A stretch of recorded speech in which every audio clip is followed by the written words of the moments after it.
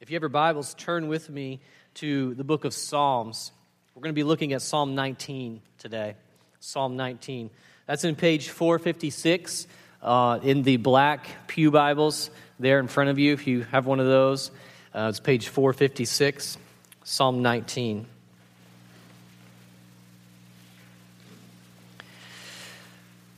We live in a world that longs to know God.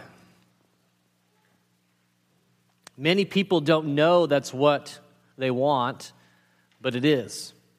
We're all searching for ultimate truth, ultimate joy, and ultimate purpose. These big questions about truth and joy and purpose can only be answered when we come to know the God who created all things and sustains all things by His power. But then the question comes, okay, but how can we know God? Now, for most of us, especially if we've grown up in the church, this is a simple question. We come to know God through His Word, the Bible, right? And this is very true, and we're going to see that today. That's what we call specific revelation. God reveals Himself specifically in His Word. But today we're going to look at Psalm 19, and we're going to see two other ways that God reveals Himself to us. So my hope today is that we would see that the glory of God, the character of God, that God Himself is revealed in His creation, His Word, and His people. So the glory of God is revealed in His creation, His Word, and His people. We're going to see this in Psalm 19. So let's read together. Psalm 19, follow along with me. The heavens declare the glory of God, and the sky above proclaims His handiwork. Day to day pours out speech, and night to night reveals knowledge. There is no speech, nor are there words whose voice is not heard. Their voice goes out through all the earth, and their words to the end of the world. In them He has set a tent for the sun, which comes out like a bridegroom leaving his chamber, and like a strong man runs its course with joy. Its rising is from the end of the heavens, and its circuit to the end of them, and there is nothing hidden from its heat. The law of the Lord is perfect, reviving the soul. The testimony of the Lord is sure, making wise the simple. The precepts of the Lord are right, rejoicing the heart. The commandment of the Lord is pure, enlightening the eyes. The fear of the Lord is clean, enduring forever. The rules of the Lord are true and righteous altogether. More to be desired are they than gold, even much fine gold. Sweeter also than honey and drippings of the honeycomb. Moreover, by them is your servant warned. In keeping them there is great reward. Who can discern his errors? Declare me innocent from hidden faults. Keep back your servant also from presumptuous sins. Let them not have dominion over me. Then I shall be blameless and innocent of great transgression. Let the words of my mouth and the meditation of my heart be acceptable in your sight, O Lord, my rock and my redeemer. This psalm was written by David. David starts out with an amazing statement about creation. The heavens declare the glory of God, and the sky above proclaims His handiwork. This is a massively important statement for modern people. Now, I don't know about you, but when I read those verses, especially verse 1, I can't help but stop dead in my figurative tracks, because I'm reminded that I'm probably missing out on something that I don't want to miss out on. You see, the heavens are declaring the glory of God. Now, when was the last time you stared up at the heavens and worshiped God? When was the last time you looked up at the stars and meditated on what kind of God we must serve for Him to create such a universe for us to behold? We modern people in our fast-paced, intellectual, urban mindsets are prone to miss what God is saying to us in His creation. But here, perhaps clearer than anywhere else in Scripture, we are told that God is speaking to us through His creation. The sky, and really all creation, is proclaiming the glory and majesty and wonder of God. But the great thing about God is that he never just tells us what to believe, but he gives us reasons for our belief. And in Psalm 19, David describes what this proclamation is like. How do the heavens declare the glory of God? What is it about God's creation that testifies to his glory? Psalm 19 is going to help us see how God reveals himself in the world, in his word, and in his people. So first, we see that God's creation is constant. Okay, it's constant. Look at verses 1 and 2. The heavens declare the glory of God. The sky above proclaims his handiwork. Day to day pours out speech. Night to night reveals knowledge. God's fingerprints, his handiwork, is all over his creation. Everywhere we look, we see order and life and movement, even down in the cellular level, the atomic level. Even in our own scientific theories, they tell us that we cannot have motion without someone or something putting everything in motion. Despite what skeptics say, our modern scientific advances have not disproven the existence of a divine creator. They have only served to make it more logical. Because the more we learn about the stars and the planets and the seemingly infinite amount of space that exists beyond this planet, it becomes more and more implausible to believe that it all just came into being by chance. No, a divine creator, one who is bigger and stronger, must have created these things. Just try to wrap your mind around these numbers. Now, we've heard things like this a lot, right? Numbers about space and time, but just bear with me for a minute here as we think about this. We all know that our planet is just one of many planets in the Milky Way galaxy, right? But how many other planets are there that we know of? Now listen to this answer from the Institute of Astronomy from the University of Cambridge. In terms of the number of solar systems present in the universe, there are something like 30 or 300 billion stars in the Milky Way, okay?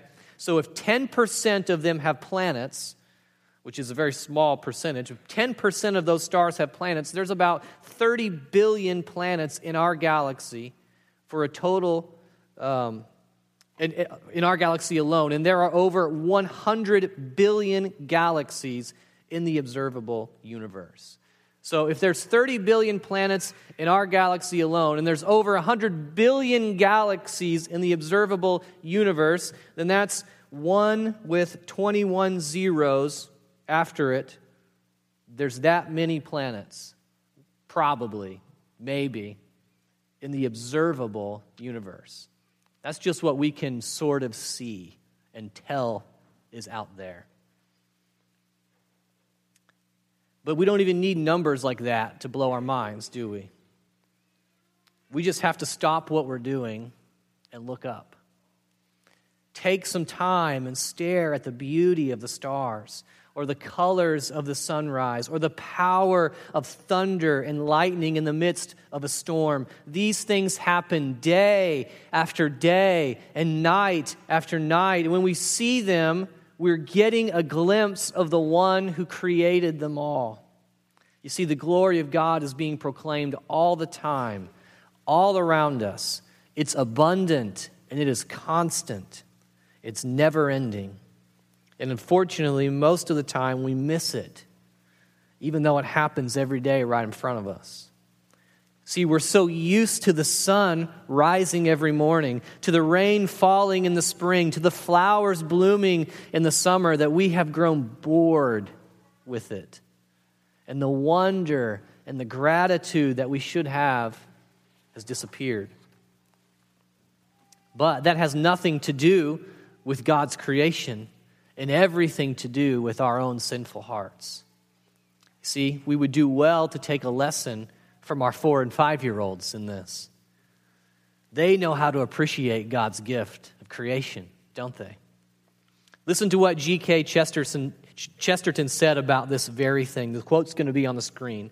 I love this quote because it's me, absolutely. This is what he says. Because children have abounding vitality, because they are in spirit fierce and free. Therefore, they want things repeated and unchanged. They always say, do it again. And the grown-up person does it again until he is nearly dead. See, if you're a parent, you know this. My kids, they get on the swings, they never want to get off the swings. Keep going, Dad. Keep going. Or you throw them in the air. Do it again. Do it again. Okay. You're heavy. You're 8 years old. Do it again. Do it again. They just want it over and over. And the grown-up person does it again until he's nearly dead. For grown-up people are not strong enough to exult in monotony, but perhaps God is strong enough to exalt in monotony. It is possible that God says every morning, do it again to the sun, and every evening, do it again to the moon. It may not be automatic necessity that makes all daisies alike. It may be that God makes every daisy separately, but has never got tired of making them. It may be that he has the eternal appetite of infancy, for we have sinned and grown old, and our Father is younger than we. Church, I know that I've grown old. My heart in so many ways has grown cold to the glory of God that's all around me. Of all people, we Christians should be the most thrilled by God's creation because we know the God who made it. And in it, we see the goodness and love and power of our Father. I don't want to miss what's being proclaimed day after day and night after night. It's constant, and I don't want you to miss it either. But God's creation is not only constant, it's universal. Look at verses 3 and 4. There's no speech, nor are there words whose voice is not heard. Their voice goes out through all the earth, and their words to the end of the world. So day after day, night after night, the knowledge of God is being proclaimed by creation. And here we are told that all of that speech, all of that proclamation is being heard.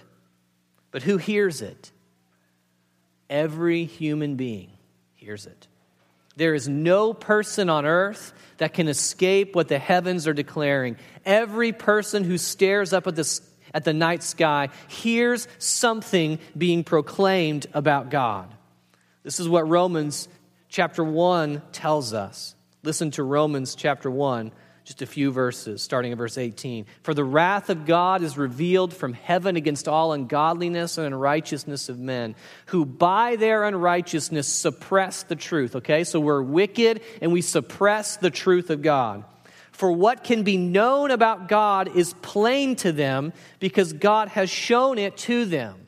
We suppress the knowledge of God, which we know. We have knowledge of God. We suppress it. For his invisible attributes, namely his eternal power and his divine nature, have been clearly perceived ever since the creation of the world in the things that have been made. So we were without excuse. God's power and his divine nature are clearly perceived in what he has made. We have that knowledge. Every person does. And we take that knowledge and we shove it down, push it down. We don't want it.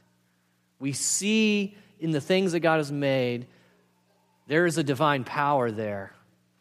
Somebody, somewhere has brought these things into existence, but we don't want to know him. Our sinful hearts push it down. It's universal.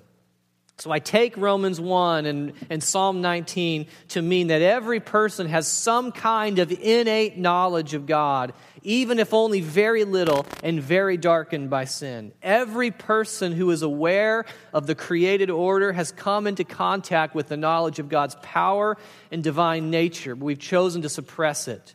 Instead of worshiping the Creator, we choose to worship his creation. And mankind has never ceased creating more and more idols out of God's good gifts. But the point here is that God's glory on display in the heavens is universal. Everyone sees it, everyone suppresses it. And next we see that God's glory is inescapable. Look at verses 5 and 6. In them, this is the heavens, in the heavens, he has set a tent for the sun, which comes out like a bridegroom leaving his chamber, and like a strong man runs its course with joy. Its rising is from the end of the heavens, and its circuit to the end of them, and there is nothing hidden from its heat. This bridegroom reference might seem a little strange to us, but what David is saying is that when the sun rises, it comes out the way a bridegroom comes out of his chamber on the way to his wedding ceremony. He comes out with purpose and intention, and the glow and radiance of his face shines on everyone else around him. The sun, likewise, by its very nature, does the same thing. And the reference to the strong man running his course simply means that when the sun comes out, there is nothing that can stop it. It will accomplish what it has set out to do, and the only thing that can stop this strong man is something stronger than him. And other than God, there is nothing stronger than the sun. So I think the point that David's making with these analogies is that the sun is so big and so powerful that nothing can escape it. It's inescapable. He wants us to sit with him and meditate on the majesty of the sun. And then once we've done that, we will say, okay, so if the sun is that amazing, how much more amazing must the entire heavens be that contain the sun? And then, how much more glorious must God be who has created the sun and the heavens? Do you see how when we view God's creation, we are led to worship the Creator? That's what we're meant to do. As we meditate on what God has made and we learn about it. I mean, this is what science is supposed to do for us. We gain information, we look and we view and we see the beauty and the glory that God has made, and we turn and we say, what kind of a God must this be? How glorious must He be if He created this glorious creation? This is what we have to remember about these first 6 verses in Psalm 19. They are not primarily about creation. They are about God. The purpose of meditating on the heavens is to astound ourselves with the glory and power of God. Our natural response to God's creation should be to worship God. That's important because there are a lot of people in the world who find great delight in creation. They love the outdoors. They talk about how beautiful the world is, and many of them dedicate their lives to caring for this world. I've met a lot of these people in my life. Talked to a lot of hunters when I was in the military. I was a recreation major in college, and so a lot of people I went to school with were big rock climbers and canoers and campers, and they would talk about how they just loved being out in creation. That's where they experienced God, right? But it's possible to do all of that and still miss the point. Because if your heart is not turned towards the Creator, then you're missing the point of the creation. That's like viewing a beautiful painting and praising the painting while forgetting that someone created the painting. We are meant to behold the glory of God in the things He has made. And this is why when we read the book of creation, we see that for all the glory and wonder in it, it's incomplete. It's incomplete. Now, what do I mean when I say that? I don't mean that creation itself is incomplete, right?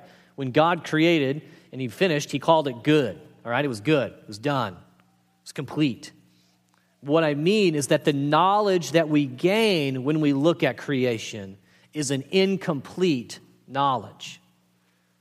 It's incomplete for at least 2 reasons. First, because we're sinners and we don't understand the creation rightly. We don't interpret creation rightly, right? This is inherent with imagery anyway. You can look at something beautiful, and two people can look at the same beautiful thing and come to vastly different conclusions on what this thing means, right?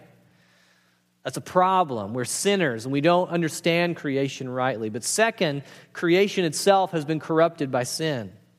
It bears the marks of the fall, and so creation itself cannot give a complete picture of who God is. Yes, we can know some general things about God, but if creation is all we have, we will be left confused. It's incomplete.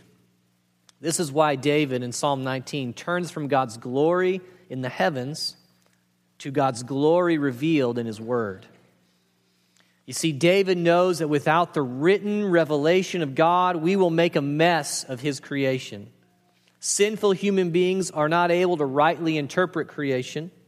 This is why almost every civilization throughout human history has turned towards some kind of nature worship, right? They come up with sun gods and moon gods and rain gods and all kinds of gods. It's the closest we can get to God if we don't have more revelation on who He is. This is why we need God's written Word. It helps us interpret the things that He has made. So we have God's glory revealed in His Word.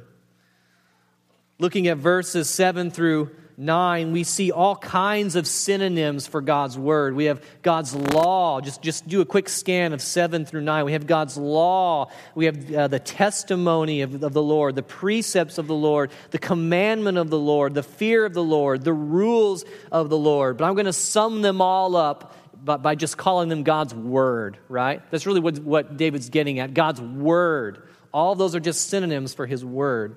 Now, more than likely, when David wrote this, he had in mind the Pentateuch, right? Which is the first 5 books of the Old Testament.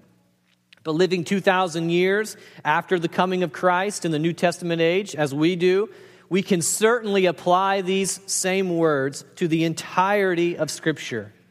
We call it all God's Word, God's written Word to us. First, we see that God's Word is perfect in verse 7. It's free from error. The law of the Lord is perfect. There is no error or blemish. There is nothing in God's Word that should have been left out. And there's nothing left out that should have been included. This is very important for us to keep in mind. God never makes a mistake in His communication. Okay? He never misspeaks. He never says too much, and He never says too little. There's nothing missing from our Scriptures. They are complete. He cannot communicate in error. He means what He says, and He only says what He means to say. Verse 7, look again. We see that God's Word is sure. This means God's Word is trustworthy and reliable. The counsel of men will fail us, but the counsel of God can be trusted. This should be a great encouragement to us today. We also see in verse 8 that God's Word is right. Another way to say this is that God's Word is straight.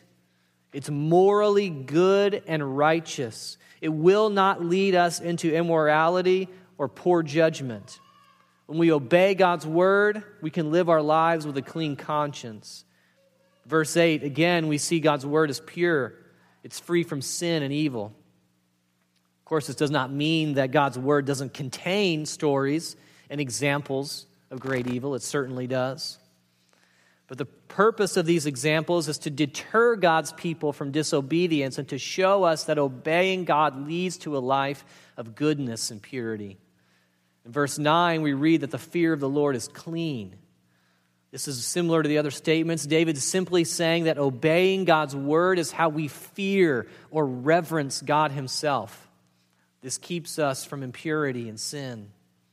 In verse 9, we see that God's Word is true. The rules of the Lord are true and righteous altogether. This statement sums up what David's already said. It's the exclamation point that David wants to drive home to his readers. God's Word is true. It can be trusted. God cannot lie, and all His ways are righteous, and it is good for us to obey Him. So all of those statements, verses 7 through 9, are concerning the nature of God's Word. This is what God's Word is like. But David also gives us several effects that God's Word has on us. I want us to pay close attention to these effects as we go through them because I think David put them in order for a purpose. There seems to be a progression that he's getting at, which I think is important. So going back up to verse 7, first, God's word revives the soul. The law of the Lord is perfect, reviving the soul. This is perhaps the most important effect that God's word can have on us. It actually revives our souls. This is something that must happen in our hearts if we're ever to repent of sin and turn to Christ. If you're here and you're a follower of Jesus, it's because at some point in your life, you heard the word of God proclaimed, and by the power of the Holy Spirit, your dead heart was revived, was given new life. And that moment, you went from an enemy of God to an adopted child of God. This is what we pray for in our children. This is what we pray for our friends and family members who don't know Christ. This is why we put our confidence and hope in the power of the gospel and not in our own abilities to convince someone to follow Jesus. This is why we value the preaching and teaching of God's word so highly here at Redeemer. It's because only the word of God, illumined by the Holy Spirit, can raise our dead hearts to life. The law of the Lord is perfect. It revives the soul. If you're here and you know that your heart has not been revived, if you're here today and you are still in love with the world and dead in your sin and you know it and you're hearing this message, I urge you not to resist the work of the Spirit. Turn from your sin today. There was a man who lived, his name was Jesus. He lived a perfect, sinless life. He was crucified on a cross 2,000 years ago, and because of that, he bore your sin so that those who turn from their sins and have faith in Christ will have forgiveness of sin and the hope of eternal life. That's God's word to you today.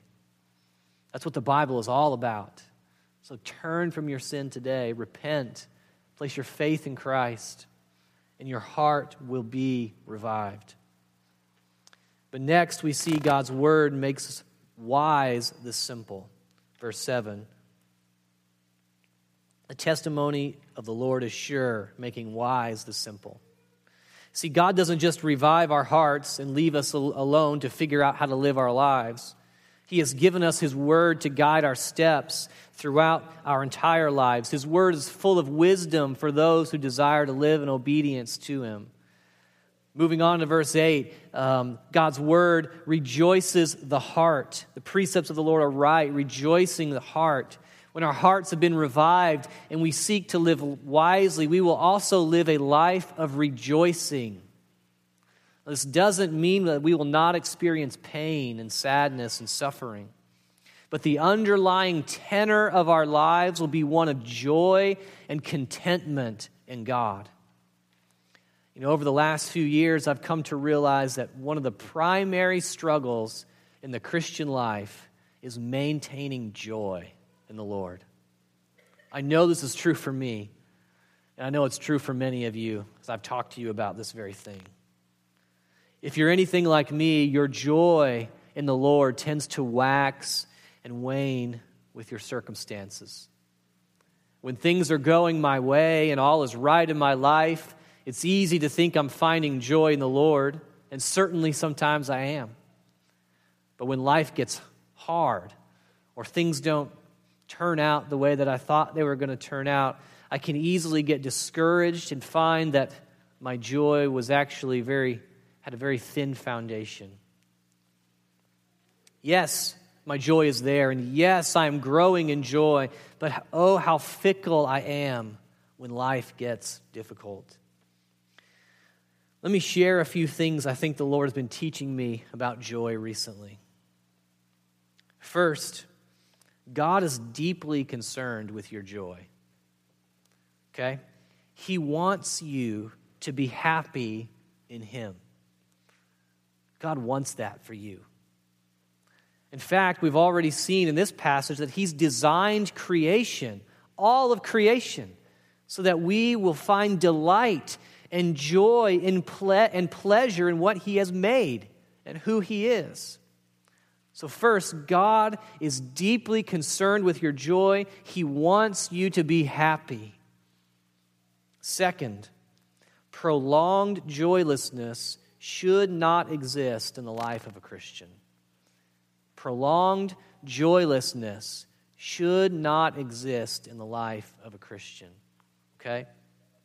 If we are experiencing prolonged joylessness where we have no joy, there's something deeply wrong in our hearts. Third, our joy in God never comes without some measure of pain, suffering, or sacrifice. See, this is God's way of helping us see our need for him. When we talk about joy, think about the times in your life where you have experienced the greatest joy, the greatest pleasure in God. It's almost always through struggle, something that you have struggled with, something that you have fought for, something that was very difficult. But at the end of it, the joy and the satisfaction and contentment that you had in God was so much greater than the pain that you had to experience. This is God's way of helping us see our need for him. The next thing I've learned is that all little joys we experience in this life are good gifts from God and should be enjoyed. Our lives are filled with all kinds of little joys, right?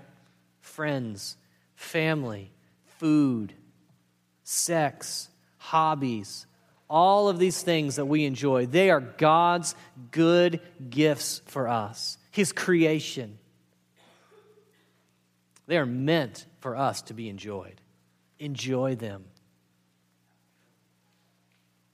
But all those little joys are meant to point us to the ultimate joy, to God's goodness, his love, and the ultimate satisfaction we find in him. Because the truth is that any or all of those little joys could be gone tomorrow, right? And if we are not grounded in the one great joy of being a child of God, redeemed by the blood of Christ, forgiven our sin, and raised to walk in newness of life, then we will not be able to weather the storms of life that will come our way. So let me ask you, where is your joy found today? What are you resting in? Is it your circumstances? Are things going well for you? Have you found yourself perhaps joyless because you're not who you want to be, or because you're not doing what you want to be doing, or you look around and it seems like everyone else's life is going better than yours? I encourage you today to turn to the precepts of the Lord.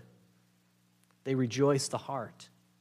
Meditate on God's promises to you. Fill your heart and mind with them so they find their way into your regular pattern of life. Seek to find your deepest, most lasting joy in God. Looking back at verse 8, we see that God's word also enlightens the eyes. The commandment of the Lord is pure, enlightening the eyes.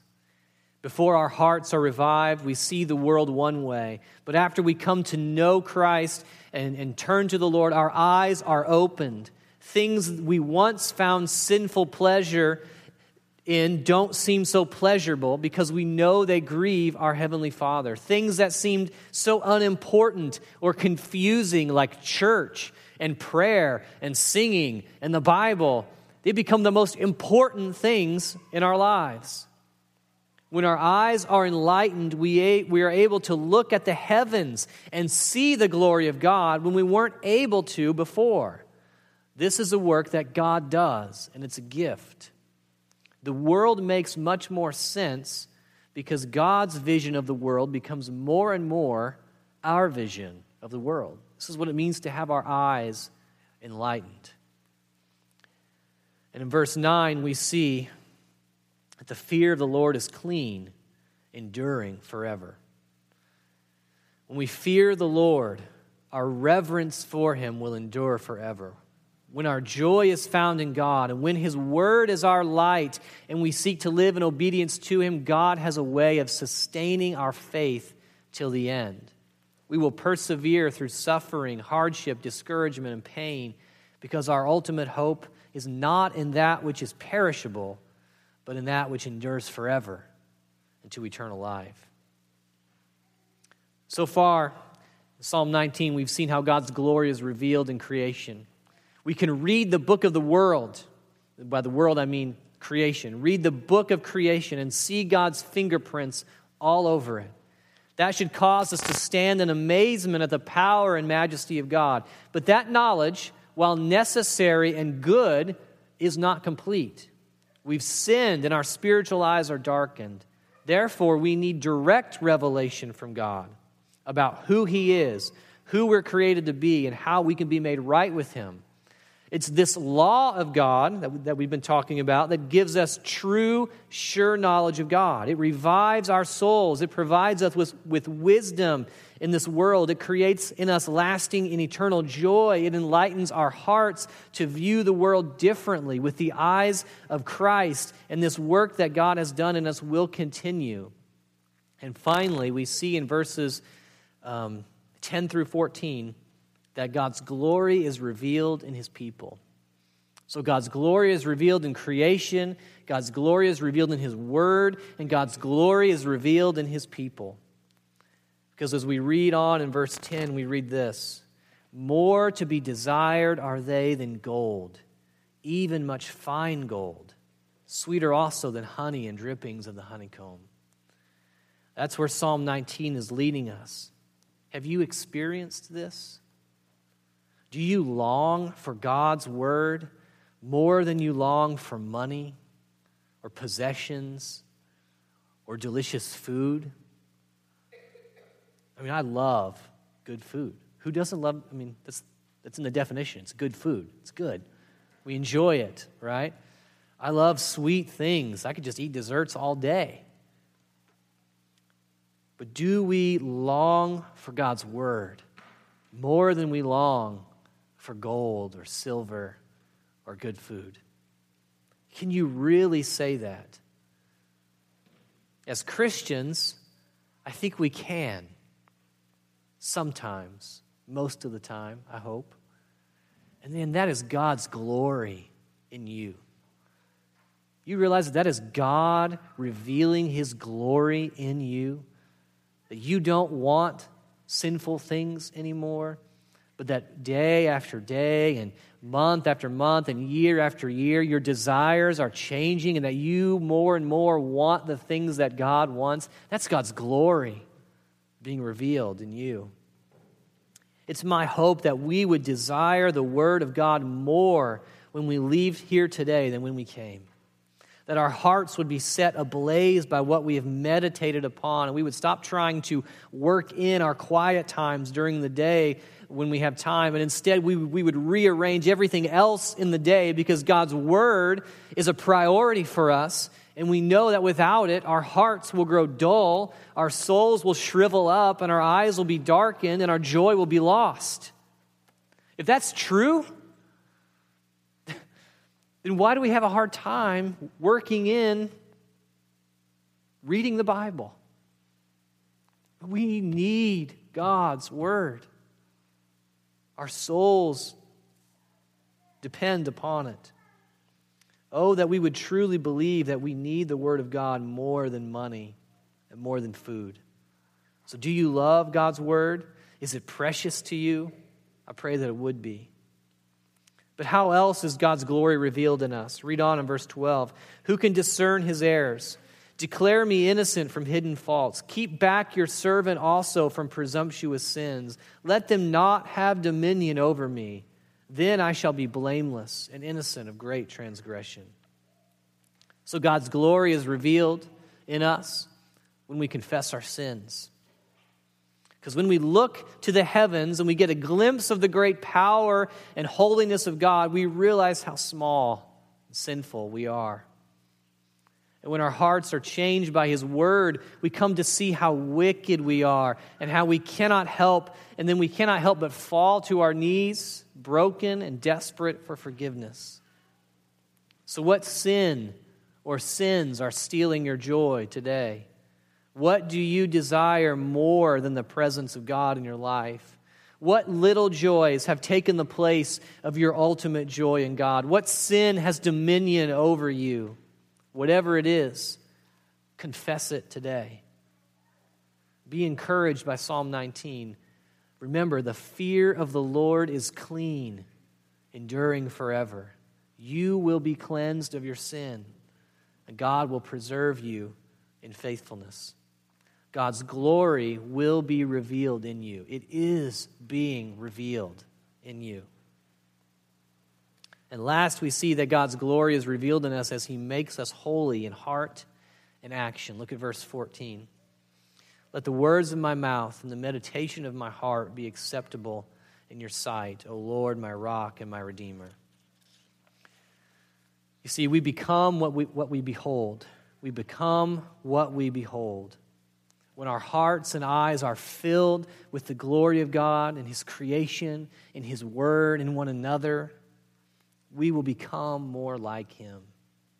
Our hearts will be softened with love for God and for others. We will be slower to speak and quicker to listen. Filthy talk will disappear because it will seem out of place with the beauty and purity of God.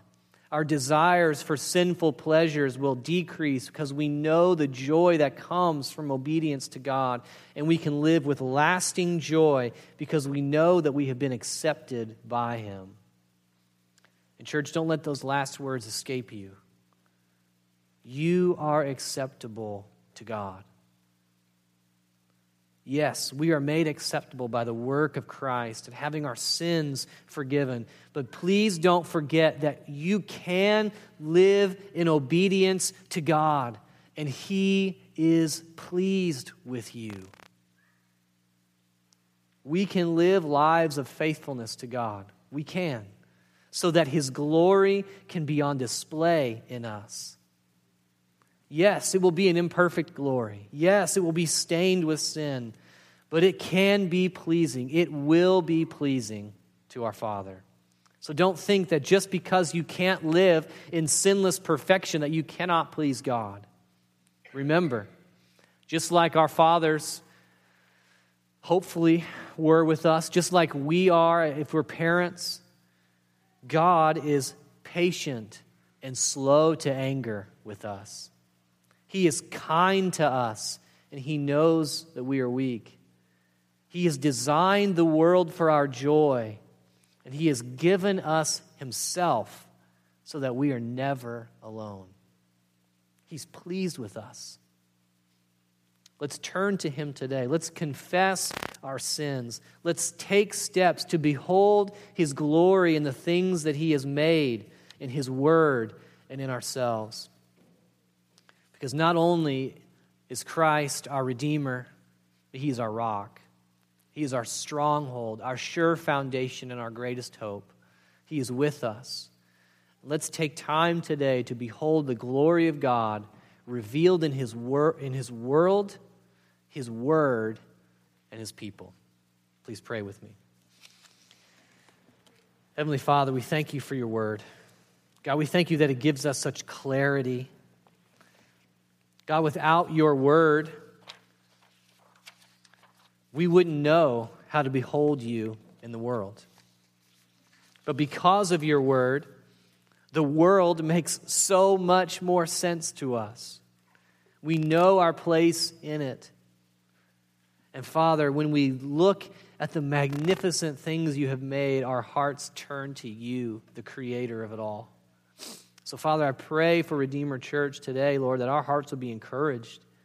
I pray for joy for these people. God, that as we leave here today, God, and we go outside, and we do whatever it is that we do day after day, that we would not be blind to Your glory all around us. And as we look in the heavens, and as we look at Your creation, as we look at all the good gifts that You have given us, that our hearts would be turned towards You with thankfulness, with gratitude, with worship and love. And God, as we behold your glory in creation and in your word, I pray that your glory would be revealed in us more and more.